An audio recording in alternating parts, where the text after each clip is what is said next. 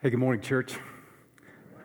Father's Day message for Father's Day. Can I share a few stories with you guys this morning? When I became a pastor, my mom made me promise that when I got to preaching, that I needed to keep it short and make it funny. And to this date, I have really blown it, Mom, and I apologize. But today I'm going to try to rally, okay? You decide whether it's short or funny, okay? And if it's not funny, just go like this and I'll stop it, all right? Hey, we are in the second week of a sermon series called Essentials. And it's like bringing us back to the basics, the important stuff of our church. Last week, Pastor Patrick, and the essentials are listed inside your bulletin cover. Last week, Pastor Patrick spoke to us on the Bible, God's inspired, authoritative word for our lives. This week, I'm talking on God the Father. And as I was putting this message together on Wednesday, I realized my folks live in Florida. I realized that I had not sent my dad anything, not even a card. So I called my mom, and I said, Mom, hey, I'm in a panic. I didn't get Dad anything for Father's Day. What can I do? And I had this coupon for Omaha Steaks. And I said, Mom, what if I send Omaha Steaks? They promised it'll get there by Father's Day. And Mom said, no, that's way too much. And I got to sharing with my mom that I was going to preach today about God the Father. And we came up with a plan that this message would be for my dad. We recorded all these messages. And Brent, if you could make me sound a little like Billy Graham today, that would be really cool. Just edit out the stupid stuff, okay? That would be really cool. This is from my dad, dedicated to my dad. I just love my dad so much, and he's 88 years young. We'll turn 88 years this day, and this is my dad up there. Picture taken this morning by my sister. My dad's blood runs through my fingertips, and this song is in my soul. So, love you, Dad. This is for you. Okay. I'm going to jump in, and if you have one of these inserts in your bulletin, there's a sermon outline for folks who follow the sermon outline, and I'm going to give you all the answers today up front, okay? And it's all the same answer. Back in my engineering days, there's a test you need to take to practice being an engineer. It's called the Engineering Training Test, or fundamentals, essentials, if you will, of engineering. And there was a section, 10 questions. It's an 8-hour test, 4 hours in the morning, 4 hours in the afternoon. It's a time test. And I was never very good at thermodynamics. I remember one equation, PV equals nRT, and I think the T stands for temperature, but I'm not sure about that. But as the proctor said, we've got a couple more minutes left, I had left the whole section of thermodynamics open. So I took my number 2 pencil, filled in C for every one of those things. And by the grace of God, I passed that test. But this is your C for today, okay? All the answers are remember, remember, remember, remember. Remember where you came from, remember whose you are, remember who loves you, and remember love does. Remember love does, okay? I'm going to jump into the text. The text I'm going to use this morning about God the Father is from Isaiah 40, 28 through 31. It's one of those texts that I try to own, that I try to memorize. And I've used this text often when I go visit someone who is close to going to the other side of heaven. And I will oftentimes personalize this text. And I don't know where Beth Devlin is. Beth, I did this for Michael when he was about to go with Jesus. And I said, Michael, remember who you are. Remember who you are. Remember this story. Powerful, especially when someone's about to take the greatest step of faith in their lives. But I'll say this text. This text is going to be up on the screen. It's in your bulletin. But I want you guys to look at me, okay? I want you to look at me because I want to speak it into your hearts. And if the message crashes and burns, just remember this text, okay? Remember where this text is, Isaiah 40, 28, 31. Let me speak it to you. Do you not know? Have you not heard? The Lord is the everlasting God, the creator of the ends of the earth. He will not grow tired or weary, and his understanding no one can fathom. He gives strength to the weary, increases the power of the weak. Even youths grow tired and weary, and young men, they stumble and fall. But those who hope in the Lord, they will renew their strength. They will soar on wings like eagles. They will run and not grow weary. They will walk and not grow faint. Remember where you came from. That's number one. Remember where you came from. I'm a second career guy. When I was an engineer and when I was going off to seminary, Mina asked, "What the heck is that? What are you going to talk about that thing?" I think there's a picture of this. And in the plaque underneath, it says, "Remember where you came from." And my guys, as I left to our little engineering company, went to start seminary, they gave me this. And if I ever get puffy about my engineering career, we did a lot of landfill work. Most people would call it dumps, but us landfill guys, we'd call them landfills. But this is a plaque filled with little miniature trash. And they told me, don't forget where you came from. They didn't want me to get too puffy. And somehow it's fitting. I've kept it all these years. That was back in 1997. Remember where you came from. My sermon's going to be really short unless I go back to my manuscript. Do you not know, going back to that scripture, Isaiah 40, do you not know, have you not heard, the Lord is the everlasting God, the creator of the ends of the earth. He will not grow tired or weary, and his understanding no one can fathom. I borrow some of these thoughts from Max Lucado. We need to hear that God is still in control. We need to hear that it's not over until he says it's over. We need to hear life stuff, the stuff that happens to us. The missteps, the mistakes, the tragedies are not a reason to bail out. They are simply a reason to sit tight, to stay steady. I quote this from Corrie ten Boom, and I'll quote it close to being right. Corrie ten Boom is a Holocaust survivor. She used to ask this question: when the passenger train comes to the tunnel, it goes through the tunnel, and the world gets dark, do we bail out? Do we jump? Of course not, she said. We trust that the engineer will take us through. The way to deal with discouragement, the cure for disappointment, go back and read the story. Go back and read God's story. Pastor Patrick talked on it last week. Read it again and again. Be reminded that you're not the only one that has wept. Be reminded that you're not the only one that needs help or has been helped. Read the story and remember, the story points to us. God's story points to us. It is our story, my story, and your story. Remember where you came from. Remember whose you are. Number two. Up till a couple of weeks ago, I thought I was preaching on the Trinity. And if I preached on the Trinity, I would have swung and missed big time. The Trinity is a hard concept to get your head around. And I would have done a poor job. I would have, I just would have messed it up. And you folks would have been calling for my pastor card for sure. My understanding of the Trinity is fuzzy at best. One God and three persons.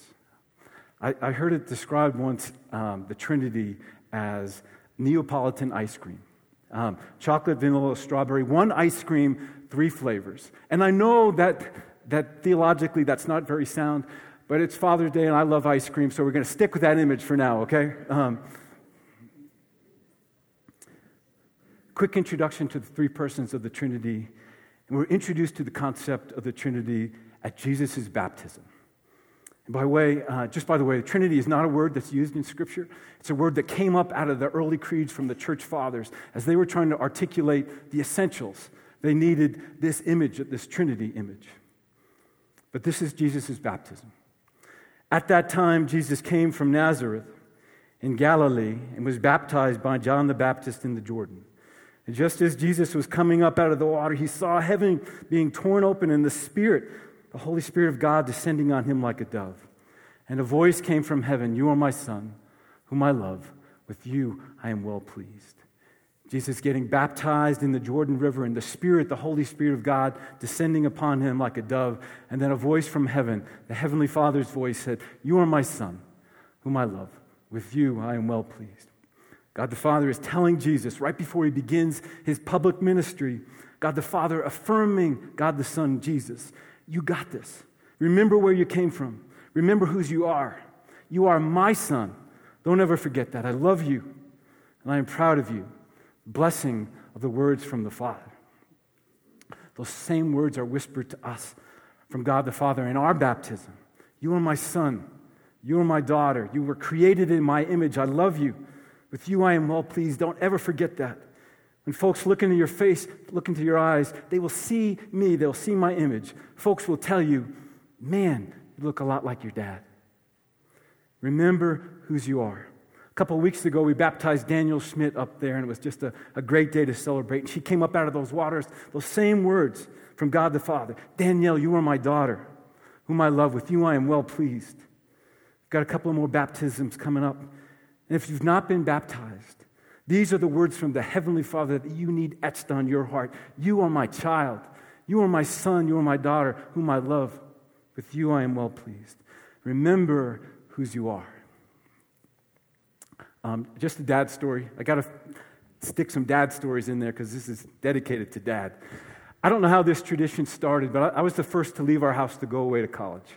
And somehow, when I would come home for whatever visit, my dad would come out when we were saying goodbye, and he would spit on our windshield. It was some kind of blessing. My dad was saying, "You are my child.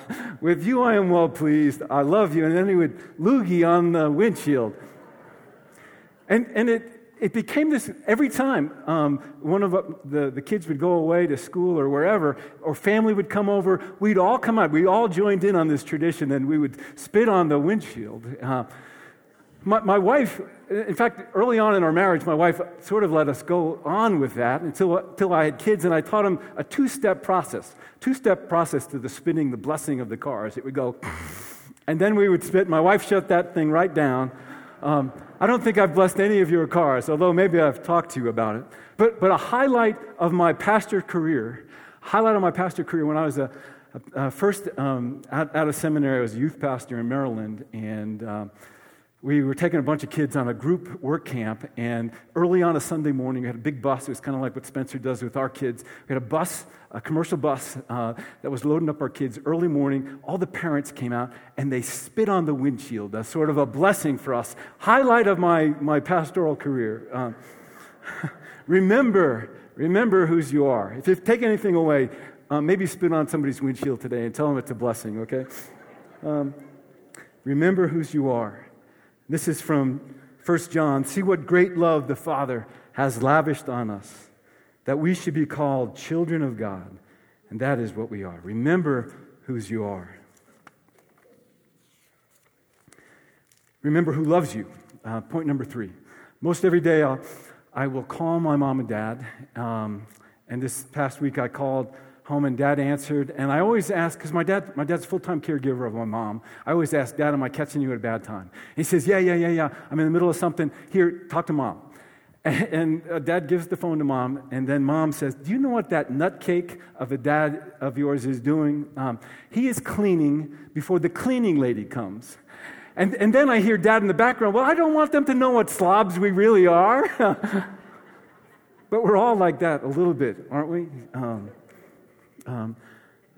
My dad, my beautiful, loving mush head of a dad, sometimes a knucklehead of a dad. Like I shared, he'll turn 88 years old this year. And I thank God for him after every phone call. My dad, at the end of most of our phone conversations, he will say, remember who loves you. Every time. I'm 60 years old. I still get gushy about that. Remember who loves you. And I love those words. My dad is one of my biggest cheerleaders. He's one of my biggest fans. He tells me often that he loves me and that he's proud of me, and that I am his son. Some of you I know didn't have an earthly father that maybe told you that they loved you very much, or maybe at all. Sometimes earthly fathers don't get it quite right this side of heaven, and sometimes I mess it up real bad as well. I get too focused on work or projects at the house. But my 2 kids are good at sort of reining me back. I don't know why they know this song. This is an old song, but you remember the Harry Chapin song, Cats in the Cradle? My kids will start singing that chorus. Oh, gosh. That's why we need to remember that our Heavenly Father loves us perfectly, unconditionally, bumps, warts, and all. Back to the Isaiah text. He, God the Father, gives strength to the weary. He increases the power of the weak. Even youths grow tired and weary, and young men, they stumble and fall. But those who hope in the Lord, they will renew their strength. They will soar on wings like eagles. They will run and not be faint. They'll run and not grow weary. They will walk and not be faint. Remember who loves you. I steal this from Bob Goff. God the Father searches for us. He hears our impossible, audacious prayers for ourselves and others and delights in forgiving us and then answering those prayers by letting us return home to Him. Remember who loves you. This is from 1 John. Dear friends, let us love one another, for love comes from God. Everyone who loves has been born of God and knows God. Whoever does not love does not know God, because God is love. Remember who loves you. Fourth point, last point. Maybe I'm staying close to being on time here. Number 4, remember love does. And this, I take this scripture from Ephesians using the Message, Eugene Peterson's translation of the Bible. God can do anything, far more than you could ever imagine or guess or request in your wildest dreams. He does it not by pushing us around, but by working within us. His Spirit deeply and gently within us. Remember, love does because God does. God can do anything. Even use knuckleheads like you and me to be His hands and feet. I shared with some of you guys that Bob Goff is one of my new favorite authors, and he wrote a couple of books, and I've read them a couple of times. His wife wrote a book. I read that book. There are a couple of small groups that fussed with this Love Does book. And Bob Goff challenges us to not only know Scripture, but to live it out, to do it, to be impact players. God wants us to have skin in the game, to make a difference. And what fuels this? It's not Hallmark squishy love, but it's courageous, strong love. And love needs to take action. Love does. And Pastor Patrick touched on it last week. There's a big difference between knowing Scripture and living it out, doing it. From James. Do not merely listen to the word and so deceive yourselves. Do what it says. Do what it says. And what does the word say? I paraphrase the Great Commission that Jesus gave us. Love God with everything you've got. Love God with everything you've got, heart, soul, mind, and strength. And then the second part of that is love the things that God loves. Love the people God puts in your life, that whole love your neighbor as yourself thing. Then God's word says, this is from St. Peter, above all else, love one another deeply because love covers over a multitude of sins. And St. Peter knew something about sins and messing up. If you remember one of the scenes in John's gospel, Pete, do you love me? 3 times Jesus asks Peter, Peter, do you love me? Peter, do you love me? Peter, do you love me? Jesus tells him, this is what love looks like. Feed my lambs, take care of my sheep, and feed my sheep. Remember, love does. Another quote from Bob Goff.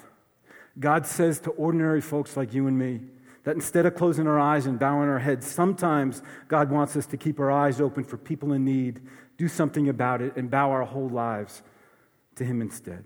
Remember, love does. Remember, love does because God does. God's strategy to reach us was absolutely crazy. I borrowed this from Tim Keller from the book Prodigal God. He became like us.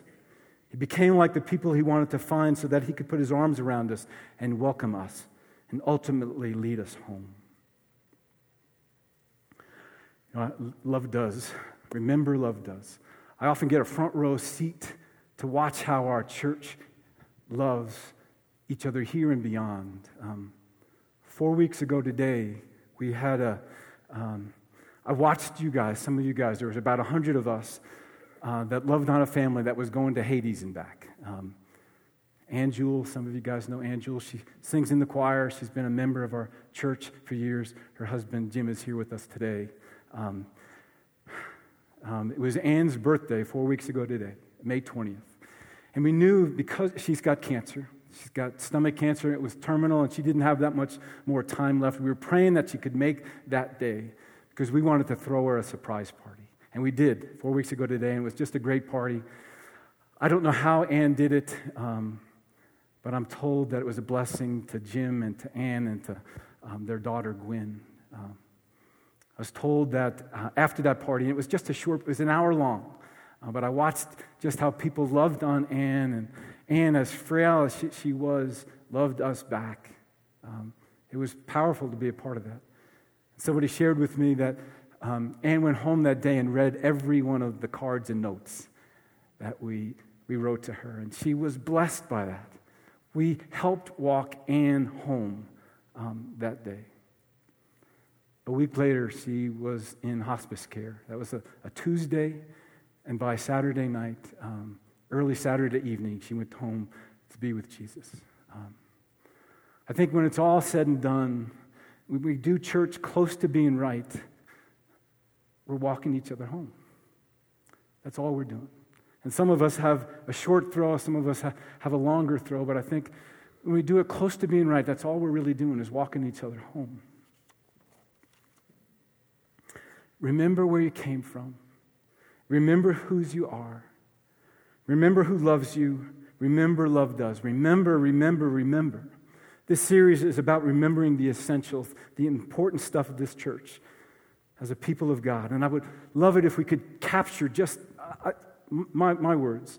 I think if we could capture on our marquee outside that love lives here, maybe that would be close to what God wants us. When he said, love one another as I have loved you, maybe that's what we need to put on our marquee. Pastor Patrick talked on God's word, God's living word breathing in and through us, and God the Father, loving us in this life and beyond. John 3:16, maybe the most famous text in God's word, but they say it's the hinge of the gospel.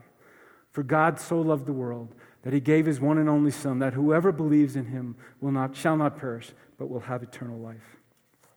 Remember, remember, remember. It's the last story. I'm going to ask Pastor Drew to close us out today. He's got a great song, a great story about remembering. But I want to share just one more last story. It's about a love does story, and I shared this with the elders and deacons yesterday.